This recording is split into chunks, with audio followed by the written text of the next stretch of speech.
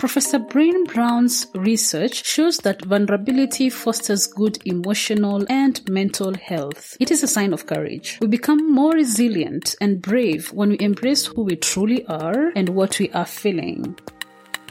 The Vulnerable Scientist podcast is a space for scientists to tell their honest and authentic stories. I am your host, Sarah Nyakeri, who happens to be a scientist, informal science communicator, and I help scientists create personal websites. If you want to support this show, go to www.patreon.com/thevulnerable-scientist. You can also follow this podcast on all social media platforms at TV Scientist Pod. All right, so what did you do after your master's degree? So after my master's, I went to work for a research consulting firm in Kigali, Rwanda. And so I was there for about 5 months working as a research intern. And so there... You applied there? Yeah, I applied there. I got super lucky. Why? Because I interviewed them. I went through with 3 interviews or so, and then they told me they couldn't offer the position because the timelines didn't work out. And then a week later, they contacted me and then okay, would you be interested in starting a bit later? And I was like, okay, why not? I got a bit lucky because initially I didn't get the position. Then they came back and gave it to me. So a stroke of luck. That's interesting. A stroke of luck landed me in East Africa.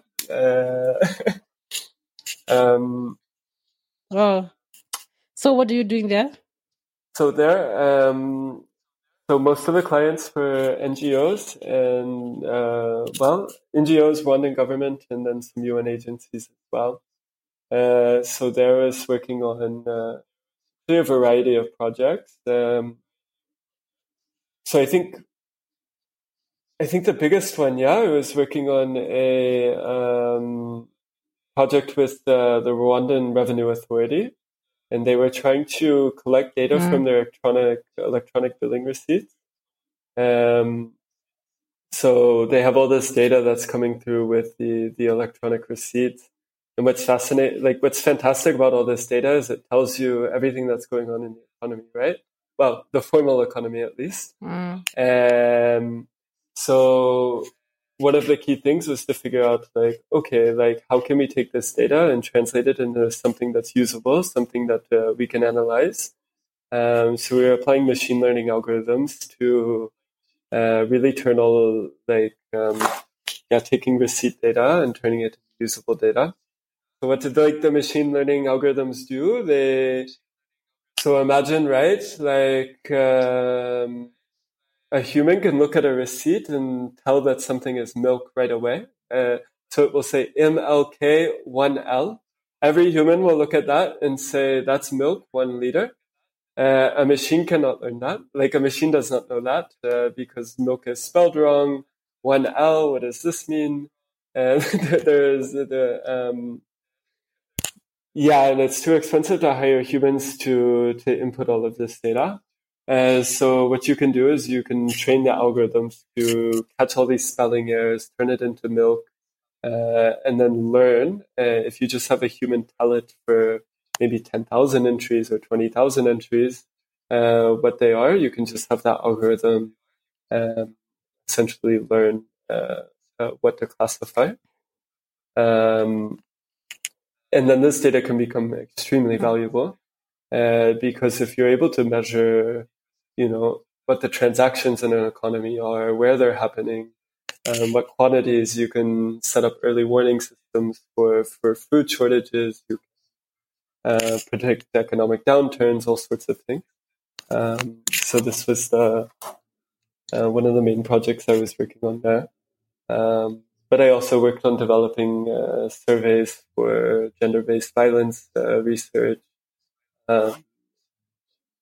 So all sorts of stuff, working on surveys and data analysis for programs to increase coffee yields, So there was it was actually a perfect fit for me because I got to work on a variety of things.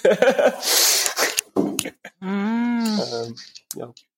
Because you're handling data from different places, different topics. Exactly. So I think part of my research strategy was to specialize more in data analysis and quantitative skills rather than topical knowledge, because it's the same data analysis and quantitative skills underlying all of the issues. So this was really my focus on trying to develop these so that I can learn the topics as I go, but so that I wouldn't corner myself into one topic and then get bored with it after 2 years.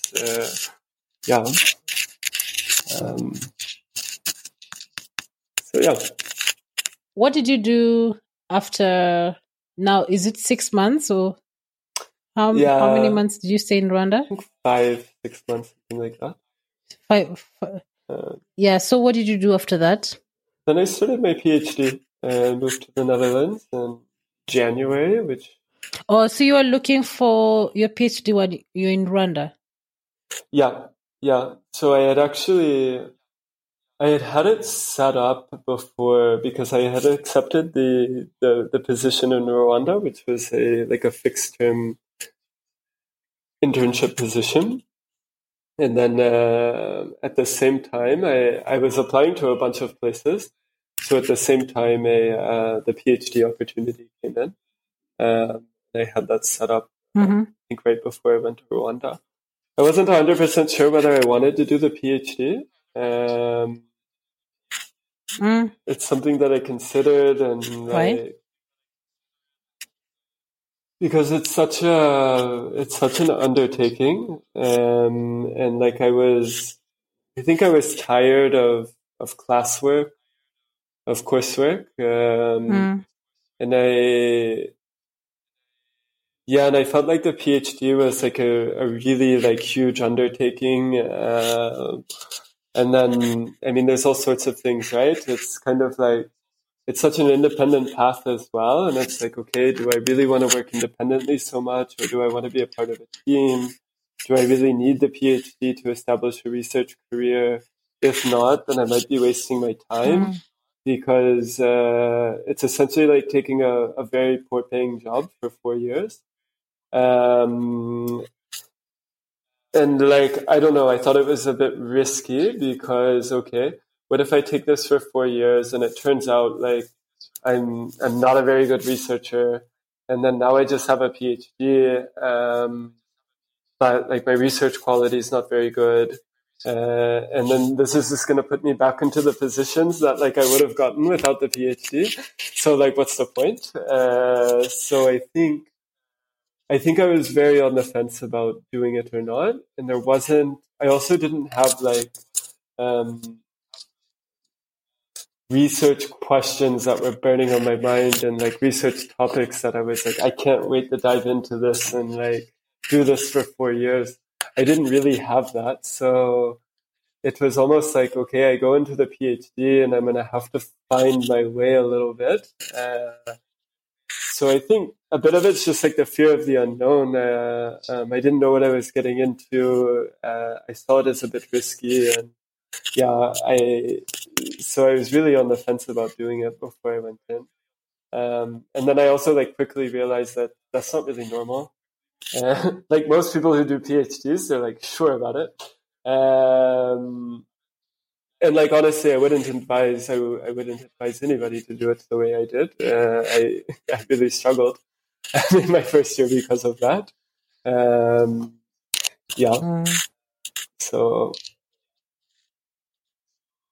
So when I left Rwanda, I went straight into the PhD, which started in January in the Netherlands, which was a bad idea for a whole different reason. The first class I went to, it was at 8:30 a.m. It's dark outside. I was so cold, and I was just looking around what kind of life decisions have I made to end up here? A month ago, I was in Kigali and it was fine. Yeah. Oh my goodness. I can imagine the difference. Enjoying sun for 5 months. Yeah, exactly. But Then it's going just to cold and dark, and so I think, yeah, in the Netherlands it's a bit funny to move to at that time of year because people stay indoors a lot more. It's a lot less social. So I think at the beginning of the PhD, it was also like hard to integrate into into the Netherlands. Yeah, but all in all, I enjoyed it. Yeah, and I have no regrets now. I can't believe we've been talking so long. Feel free to tell me when to shut up.